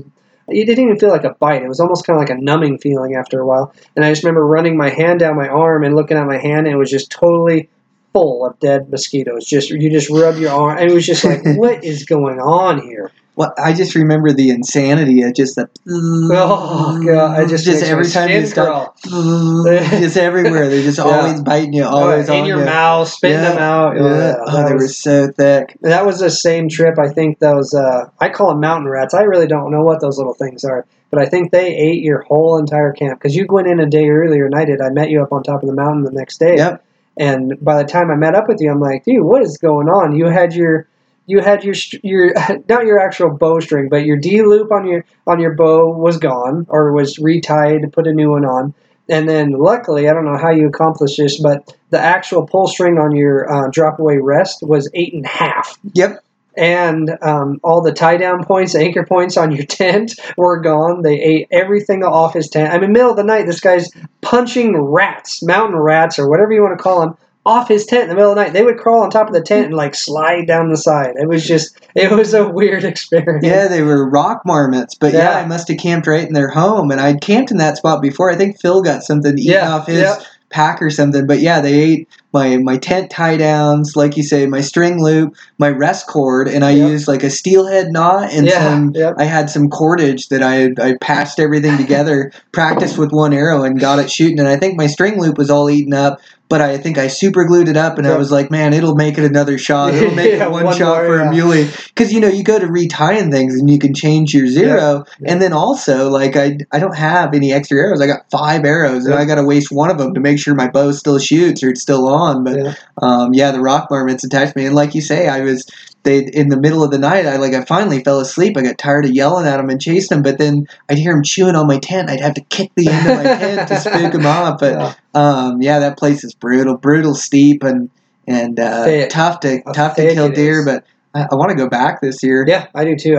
We saw some giant deer in there. I think we go back. It opens for that early rifle September 15th, I think, or something. So we want to get in there before then. But depending on what other state we hunt, I want to go back in there and see if we can't kill them. The spots we know and the spots we've hunted, but also been looking at different spots in there too. And man, I think we can kill some good ones in there. There's some good bucks in there. Yeah, some brutal country, a lot of miles, but I don't know, it just seems like we don't really have any give up in us. I think we just go and go, and it's kind of weird. I know I got a lot of buddies that go out there, oh, we didn't see anything, I saw 150. For some reason, we're always able to turn up some good bucks, and I think that's just, it's staying out in the field. It's like, man, what are we doing here? We could be home with our families. We could be home with our kids. We could be having a beer and a burger right now. What are we doing? It's like, man, come on. We look at this all year long. It's motivating each other. It's like, this is what we dream about all the time. Let's just stay another day. Let's just push the next ridge. I know it's another 5 miles. I know it's another 1,500 feet in elevation. I know it is, but let's just pack light. I mean, if we want to leave part of the camp here or whatever, let's push to that spot. Let's glass it. Let's just see what lives, and we turn them up. Yep. And we find a new spot. Like, hey, all right, we found our bucks. I know that was a long push. Is there a different route we can get in on the next time when we actually come and hunt it, Or, I mean, is there a different way in here? Or that's just the way it is. Keep your head down. We know it's going to be grueling. So go light on your water weight. Let's just gruel to the top, and then we'll regroup at the top and stash our water, get camp set up. And yeah, we might be, I mean, I don't know. Colorado, I don't know how many miles back we are, but we're a full day hike back. I mean, we're hours upon hours of hiking to get to our spot. I mean, we're hiking through a unit that we can't hunt to get to our unit. I mean, you want to look around. Oh, there's a buck. It's like, yeah, must be nice. We don't have that tag. All right, let's go. Let's keep going, keep hounding on, and just keep pushing. You just never give up. You always just push. You never ever regret going back to the truck, even if you eat your tag. You never regret. Hey, I got 7 days to make this happen. You're back at the truck on the very last hour of your 7 day, you don't really have any regret. Mm-hmm. I've done it. You've done it at an earlier age in your earlier hunting career. So have I. I've done it many times. And I have 5-6 days to hunt. I'm back at the truck on day 3 because I'm either frustrated, I'm burnt out, I'm wet, I'm cold, I'm low on water. I mean, whatever it is. Or panicked, or how the wilderness is. Montana, we deal with grizzly bears nonstop. So it's like you're hunting up in the mountains by yourself. You get a little spooked. It's pretty easy for you to turn tail or tuck tail and get out of there and be like, no, I'm gonna regroup and try it next weekend. I think really, really stick to it. Really push a little bit harder. Just you never regret putting in the full effort, whether it works out for you or not. You never regret hunting those full 7 days. Getting back to the truck, yeah, I still got my tag. It doesn't matter. I stayed the entire time. I went for it nonstop. I got up every single morning. I busted my ass. I did as much as I could. I went to bed late. I took care of myself. I ate right. You probably got in a lot better shape by doing this. I always lose weight when I'm out, and I roll in really good shape all year round. You never regret staying every single day on the field. And I know a lot of guys, and I used to do it myself. I would come up with excuse after excuse, like, man, I get home, the wife or the girlfriend's like, man, I wasn't expecting you for 2 more days. What are you doing here? Yeah. It's like, you get home, you're like, dang it, what am I doing here? You get a burger into you, and then all of a sudden your regrets, like, you start feeling human again. All right, when you're cold, build a fire. When you're hungry, get something to eat. When you're thirsty, go find water. I mean, just make it work while you're in there. Take your shoes off, take your socks off, dry them out. Like I said, building a fire it makes you feel civilized again. It just brings everything home. It makes you feel like you're home. You get everything dried out. You get warm. You're like, oh, get some food in you. You just feel human again. I mean, you're ready to go. But it's so easy to tuck tail and turn back to the truck. So is, and it's something we never do now. That's the last thing on our minds. Like, no, we're sticking this out. Well, and I think we laugh about our situation a lot. Like, even when we're getting struck by lightning, like, that's the joke around here. Like, it's hilarious to go, yeah, well, at least we don't get barbecued on the ridge or whatever the joke is at that point. But yeah, if you can kind of joke about it, but yeah, just. You never regret, like, if you give it all you have on a hunt, like you say, like, you can come back with your head felt high and you gave it all it takes. But even like you say, when we team up, there isn't very many times we don't get into them. Like, it's almost every time we just find them. Tough units, tough hunting, not many animals. We just keep going and keep looking, and eventually we turn something up and get into them, it seems like. But, that coming home early, like you say, you can feel you feel like it's over, you're not going to fill your tag, or you feel down and you come out. But like you say, the minute you start feeling human again and get that burger in you, there's nothing but regret, and you regret it for the next few days. So yeah, no, you plan for those days and you stay out those days. Yep. And that's part of the challenge, is surviving out there. I like what you say, like building that fire just makes you feel human, and all of a sudden you can feel your mood start to change around. Yeah. And you're going to have ups and downs. You Yep. can't control your mood all the time, and you just got to ride those downs out, and make sure you weather the storm to where you keep back in there and hunting. And having a partner really helps. We motivate Yep. each other.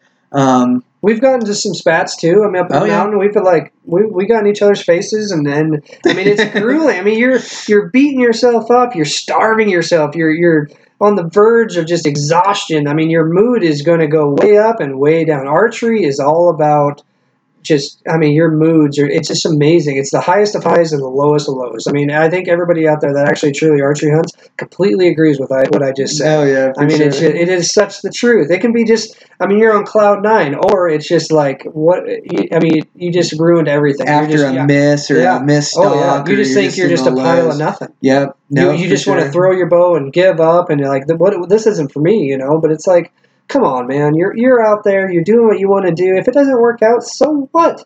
You'll find another one. I mean, if you eat a tag here or there, I mean, come on.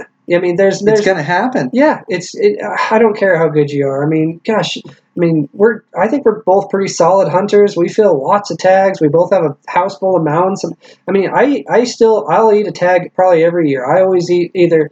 I mean, it might be in my antelope tag, it might be my bear tag. I mean, I eat tags just as much as the next guy, but I don't give up. I never give up. I'm always so excited to put in for it again, and here we go again. Here we go. Yep. No, it's part of it for sure. Yeah. No, keeping each other motivated. And then, how important do you think coffee is to our country? All right, I'm a coffee drinker, and you go for having 2-3 cups of coffee every morning to kind of. See, I'm spoiled. I run the coffee beans. So when I am out of coffee, I can pop a cup of coffee beans in my mouth and run that. But holy cow, just like when Brian finally is like, hey, let's just take a little break and have a cup of coffee. Anymore when he says that, I mean, I'll plop down right then and there. I mean, it's just having that cup of coffee and it just warms your soul. I mean, you're just like, oh. I mean, it makes awesome. you feel human, and you can feel your mood turn around. And like you say, after a tough morning hunt or being down, like, hey man, let's warm up. How many more coffees you got left? We're always counting them down. I don't know why we cut ourselves so thin, but I think whatever coffee we have, we end up drinking. But it's always gone. Yeah. So good in the backcountry. Coffee is where it's at. I mean, that's take the time, eat right. I mean, plan a little bit more ahead. I mean, what do you really like to eat at home? I mean, try to figure out a way to pack some of that. I mean, Brian's well known for always bringing his cinnamon rolls for breakfast. I mean, he takes where do we get them at? Wheat Montana. Wheat Montana. Yeah. I mean, they're the size of a dinner plate. They're 12-inch freaking cinnamon rolls, and he cuts them in quarters or whatever, bags them up nice, and we get up to the mountains, and I got this nasty-ass granola bar. I'm like, oh, yeah, granola bar. I got some berries in mine. Look at this. And he pulls out this just white frosting, just delish cinnamon roll, and I'm just like, oh, I see what's going on here, And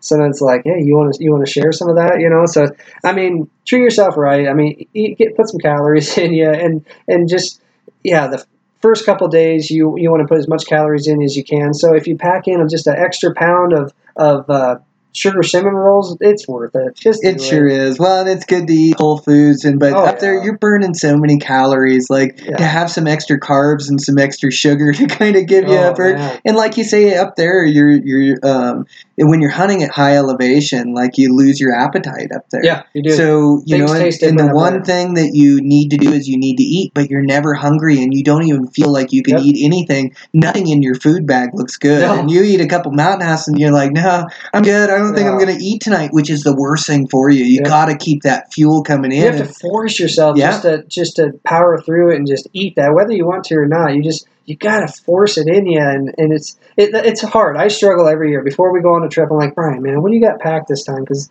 I just know. I mean, it sounds good now, but I just know it's not going to be good on the mountain. What are you running? And we'll talk back and forth on what we're bringing, and I'm going to bring this, and we'll take turns. Like Brian will provide a dinner for us one night, and I'll get breakfast the next morning or dinner or whatever, because I mean you can't pack everything. So maybe have one guy bring. Brian's always really good at bringing the spices. He's got some sort of little olive oil, this little spice mix, and I'm always excited whether he kills or I kill. It's like, bring out the spice, Brian. We're gonna have steaks tonight, So I mean, you don't have to pack everything. Maybe your buddy's got this, you got that, You can kind of mix food together and make a good deal out of it, dinner out of it, Yeah, but you want food that tastes good. You got to keep that fuel coming in. I mean, you're mountaineering, but you're mountaineering. You don't got to just get to the top and the bottom. You got to get to the top. Glass every morning. You got to find the buck you want, live and survive up there, make stalks on them just day in, day out, miles and miles in elevation and back and forth, for days on end to try to kill a buck. And then when you finally do, you got to pack the thing out of there. Like, you're burning so many calories, but you don't feel like eating. And if you're not eating and not fueling your body, you're just going to deteriorate that much faster. Whether you know it or not. One morning you're going to wake up and you'll be like, "What is wrong with me?" Just zapped. That elevation takes it out. And then you start making the excuses like, "Nah, he's not in a good spot, Brian. I don't know. I might wait for him to get a little bit closer to see what he does." On day one, it's like, you know what? I would have already been on top of him. I might have already filled my tag if I was in full shape and had enough energy. I would have taken off and already been there. So I mean, it's pretty easy to fall apart up in the high woods or in the tall mountains. I mean, 13,000 feet. I don't care if you're a hunter or a rock climber or mountaineer. I mean, anybody that's actually true 13,000 feet in elevation, it's an experience. And I was going to ask you, Brian, a lot of people don't know. You're up in the high mountains, so you bring your warm clothes because it's going to be cooler up there. But there's one thing that a lot of people don't know, and it was me very much included, is what does the sun feel like at 13,000 feet? Oh, yeah, right. Whether it's 40 degrees or not. Yeah, it's so intense. And even though you're hunting the fall, guys don't think about it, but you're above tree line. There's no shade. You're glassing where you're out in the middle and exposed to everything. And like you deal with sunburn a couple times, and then like that's the one thing that I want these. There isn't a lot out there as far as sun shirts. Like I find most of mine fishing. I mean, I think Sitka makes one now, which is really killer. It's a lightweight hoodie that does good. But to have that hoodie on you, and then you've got to cover the back of your hands. Yeah. But at 13,000 feet, that sun is so intense. You'll fry yourself up there. So you've got to have a hat with a bill on it. Yep. Got to have a hood to cover your ears, or like what do they call those balaclavas or the neck gaiter things that you can kind of pull over your ears and over your face. I mean, basically all of your skin needs to be covered. Whether you're sweating or not, you got to stay covered for bugs, definitely for sun, because I've burnt my hands so bad up there. I mean, I've taken my shoes off, and I remember hunting Utah with you, and I think that mountain ranges are right around 10, 10.5, maybe even 11.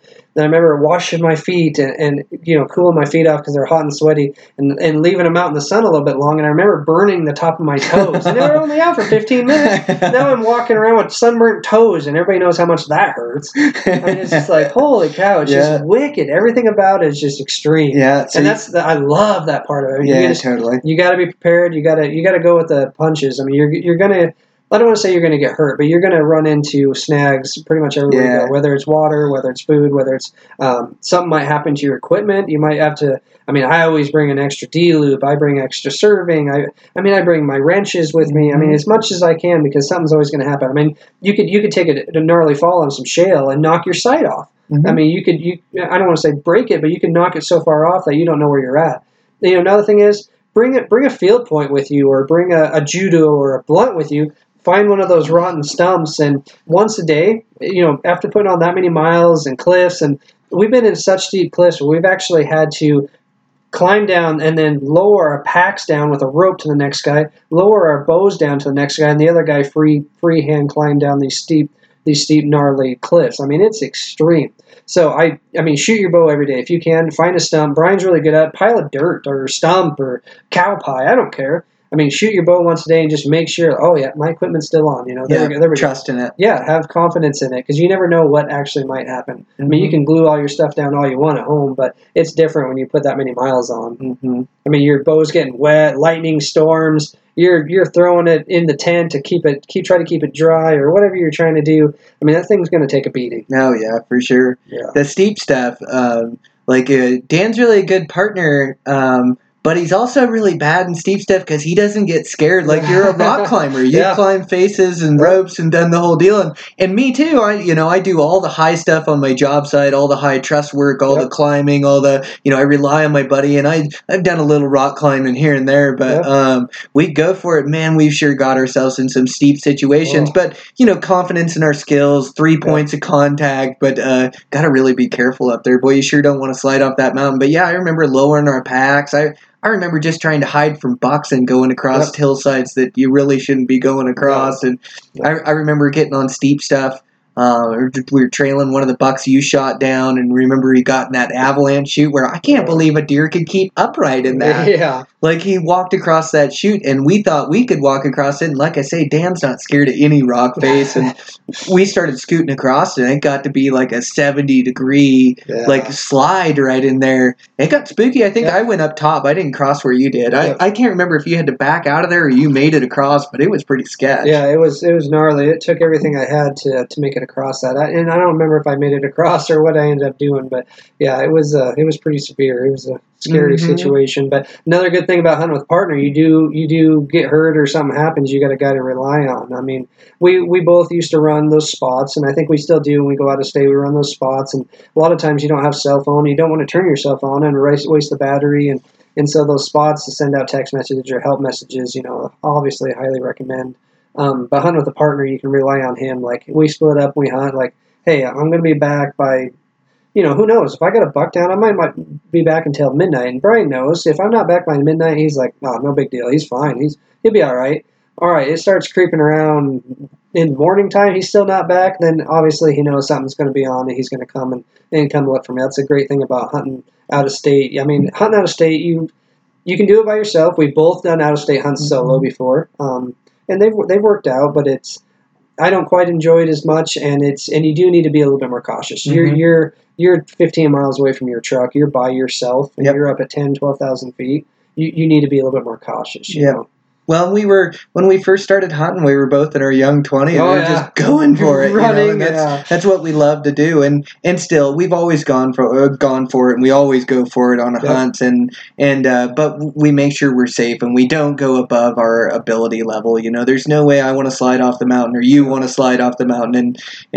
So you just you got to make smart choices up there. Your safety depends on it. Your family depends on you coming back. And the way I think about it, you always got to come back to hunt another day. It's like it's never no buck's worth dying for. Even though sometimes I question that when I see some of those, but no buck's worth dying for. And like some of the spots they bet and some of the shoots they want you to come down to make a stock just aren't makeable. But you got to assess it in real time when you're up there, and don't make any stupid mistakes. And even though we go for it, we've never been hurt. Nope. We've never injured ourselves, and I've never injured myself at my work or my so we really play things safe, but with being safe there's dangers and risks in everything you do. Even driving down the highway tomorrow morning there's dangers and risks. So there are dangers and risks to the high country, and we've been in about every one we can, but you try to play it really safe and smart in every scenario and make the right decision. The best thing, and my advice is what I totally agree is be as safe as you want to be, but it comes down to I've seen Brian pack out a whole entire buck, his bow, his camp, 140, 150-pound pack. All right, including myself, could get so hurt carrying that out of the country. The reason why we don't get hurt, and knock on wood, I don't want anybody to get hurt out there, but is because of how good a shape we're actually in. We don't just, all right, it's 2 weeks to deadline until we go, we better start getting ourselves in shape. No, it's a 365-day deal that we put in. Our diet. I mean, we'll drink a beer, same with anybody else, but we run, we work out, we focus on what we eat. I mean, we're constantly up. Both our jobs are physical, so we're both in the construction business. We're both working on our feet all day long, moving around, but most people think that's enough. I'm burning calories. I'm taking 14,000 to 16,000 steps a day. That doesn't matter. Do you have a pack on? Are you actually carrying 40, 50 pounds on? Are you climbing any elevation? Are you doing anything like that at your work? I mean, maybe some guys are. I don't know. but it's due to the type of shape you're in. Are your ankles ready for it? Are your knees going to hold up for it? Everybody's going to take a fall. Brian, you take falls. I take falls. Mm-hmm. Are you catching yourself with your arm right? I mean, are you laying on your shoulder right? I mean, you got 100 extra pounds on your back, and you take a slip. Are you just going to put your wrist down and try to catch yourself? I mean, no. I mean, tuck and roll a little bit and catch yourself as best you can. I mean, use hiking sticks. I mean, it really comes down to what kind of shape you're in. It totally does. I Preparing 365. Oh, yeah. You're right. And you build those muscles up throughout, and with building those muscles, and whether it's running or hiking or whatever, they're just living an active lifestyle. But those muscles save you. And when you're packing a big load on the mountain and you trip, you can catch yourself, or you can fall too. You know how to fall and keep yourself in good shape. But it all comes down to being prepared. If you want to hunt that backcountry and hunt and push your limits, you've got to push your limits all year long, training to be in shape for it. Yep, exactly. So it really comes down to that. Focus on what you're doing. Shoot your bow as much as you freaking can. I mean, come on, shoot it. Dude, if you don't if you can't shoot, if you live in town, you can't shoot in town. I mean, go find a piece of public, throw a target out of your truck and shoot it, 20, 40, 50 yards, whatever you want to do. Shoot your bow as much as you can. The shoots in town. I mean, go do 3D shoots, do spot league. I'm starting to really get into these 3D shoots. That we got a big one coming up this year at Big Sky, the big TAC tournament we got doing. I usually do like 4 or 5 other tournaments. In Helena, there's some in Great Falls. There's one up at Havre. I mean, all over the place. And sometimes they're not all that challenging, but at least you're drawing your bow back. You're taking good shots. I don't always show up to try to win the thing. I mean, I'm shooting my bow as a hunting setup, just the exact same way I would be out in the field, minus a broadhead. Mm-hmm. The other than that, it's the exact same way. I'm pulling my 70, 73, 75 pounds back, even at these spot league. I mean, everybody's shooting these tournament bows, pulling 40 pounds back, shooting Lincoln log arrows down the course at 20 yards or whatever. That's great. That's fine. That's a whole different sport. I train myself as if I'm hunting scenario. So everything when I shoot, I shoot it as my hunting setup. Same poundage, same arrow, everything. I always am practicing my hunting setup. Yeah, so when I do shoot, it's going to be the exact same way I shoot in the field. Mm-hmm. Every single time. It's always going to be that way. Well, and even living in town, even shooting close, it's still it doesn't shooting. matter. And it's like archery is this discipline that you've constantly got to keep up on. Like it's not something that you just it's sighted in and you take it out during season and shoot it. Like it's got to be second nature. And shooting under those super high pressure shots as shooting at a giant mule deer or bull or a critter at any caliber, is the highest stress situation you can get in. But to practice all the time is the key. It's a discipline that you really got to keep with. You really got to shoot all the time, and it's that muscle memory, And so even if you are in 10, just shooting up close, 10 yards in your garage, 10 yards in your house, aiming at a dot, executing your shot, and go through your shot process inside your own head. And for me, I want to shoot good groups, and I always want every arrow in the middle, but I really focus on execution. I want to execute a good shot. I don't want to cheat my shot to get a good result. I want to execute a good shot just like I want to execute a good shot on an animal. But and shooting's one of those things where it can be an advantage to you. If you're a really good shot and can make those shots, you're going to collect some critters pretty quick. And we work really hard at it for that reason. So when we get that opportunity at that giant buck, you can place that perfect arrow in them. Yeah, and a lot of guys don't want to shoot, myself included. A big windy day, it's like, all right, I don't need to shoot this windy day. I kind of disagree with that. I think you should go out on a windy day and just see how much it actually does affect your arrow flight, how much it affects how steady you can hold your bow. I mean, I'm not telling you to go out hunting, and take a shot in the high wind. I'm telling you to go out and actually see what it's all about. So when you are in a hunting situation and you got a big bull or buck in front of you and the wind's bucking at 15, 30 miles an hour, it's like, all right, I mean, is it really going to be a good shot? I mean, can you actually make that shot? I mean, yeah, I'm 100% positive I can make a 60-yard shot on an animal. I know myself. I'm 100% positive when I take that shot. That being said, with perfect condition, no wind, it's, stuff like that. I mean, no wind, no rain, no whatever's going on. The perfect condition. Another thing is how are you standing? Am I on my knee? Am I on my butt shooting? Where am I at? So in the wind, when it's bucking 30 miles an hour, do you think I'm going to make that 60-yard shot? Do you think I'm going to take it? No. it's going to be like 30 to 20 yard shot, if that. I mean, it's going to be so much closer. I mean, same when I take a knee. My 60 yard accuracy is probably going to be down to 40 or 50 yards. Yeah. So it's just know that. So go out and practice. Don't just stand in your flat grass and shoot. Sit down and shoot. Put on your knee and shoot. Make yourself in a weird, awkward to kind of shoot. Like hunting scenario. Always set yourself up to be a hunting scenario. Take some weird shots and don't be scared to actually go out somewhere and range out. I'm not saying to go and kill something at 100 yards. I do not believe in that. We're archery hunters. We're not shooting a rifle here. But go out and practice and see actually how it affects you, how much more steady you actually need to be to execute a shot like that. Practice at those longer ranges, so when you actually do step up to 30 or 40, you're like, oh man, look how solid I am. I mean, you're executing the same shot, but your confidence is going to grow like crazy. Mm-hmm. So, I mean, I don't know. I recommend go out and shoot, whether it's snowing, raining, windy. It doesn't matter. I mean, you don't have to take your 50 shots or your 25 shots. Take one if you want to. Take 1 or 3. I mean, just see where you're at. I mean, 20. Let's just say you're taking a 20-yard shot and you got 30-mile-an-hour wind.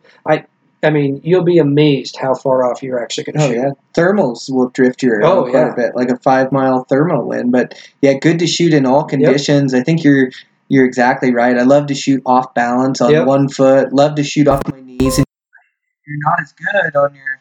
Oh, I got something beeping at me here. Let me just. Okay. Wants me to restart. It's probably not a good thing.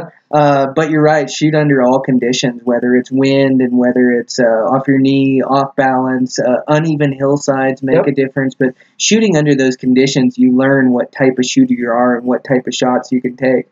And so I remember the year you killed that great big Montana buck with your bow. And then so you had this spot late season. You invited me out. Do you remember how hard the wind was blowing on that buddy stock when I shot that buck? Yeah. So we spotted that nice 4-point. I think you spotted him, and we stalked in, and it was blowing as hard as it could freaking blow that day. Man. Like, I can't even remember it. I think you went to full draw 3 or 4 times and let down and went back to draw again. It's like, holy cow! All right, take your time. I mean, yeah, that was pretty crazy. I did, and I never punched the shot off. The buck didn't know we were there. Ended up putting a good arrow in him. He ran over the hill and died. Yep.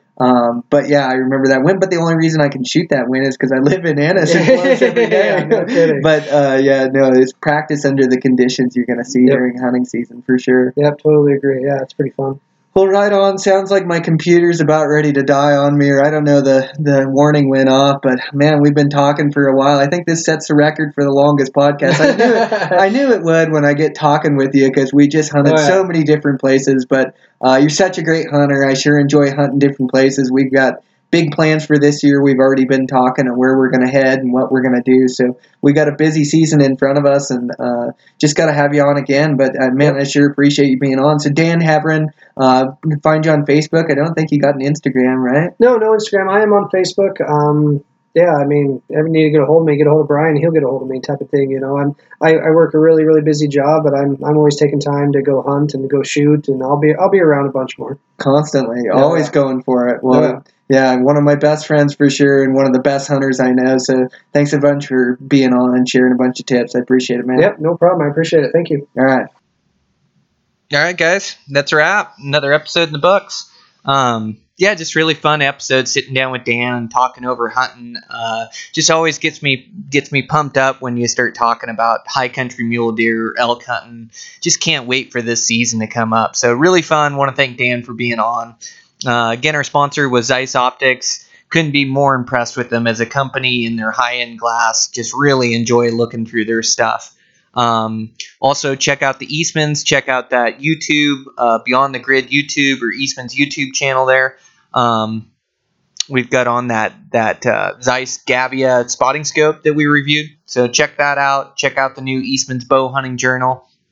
And with that's another episode in the book. So just keep getting these things off. I got a couple good ones I'm going to record this week, one on Wednesday and one on Friday, with a couple just really good do-it-yourself, public land hunters. So I'm really excited about these coming up. So get those recorded.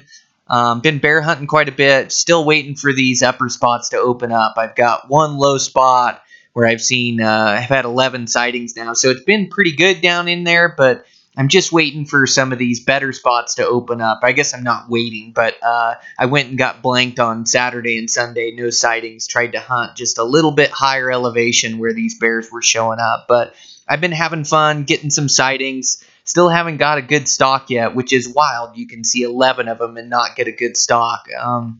I've seen 3 shooters, but just haven't been in the right position. But I'm just going to keep after it and keep going hard here. I know I'll get a chance. And just a little bit more green grass.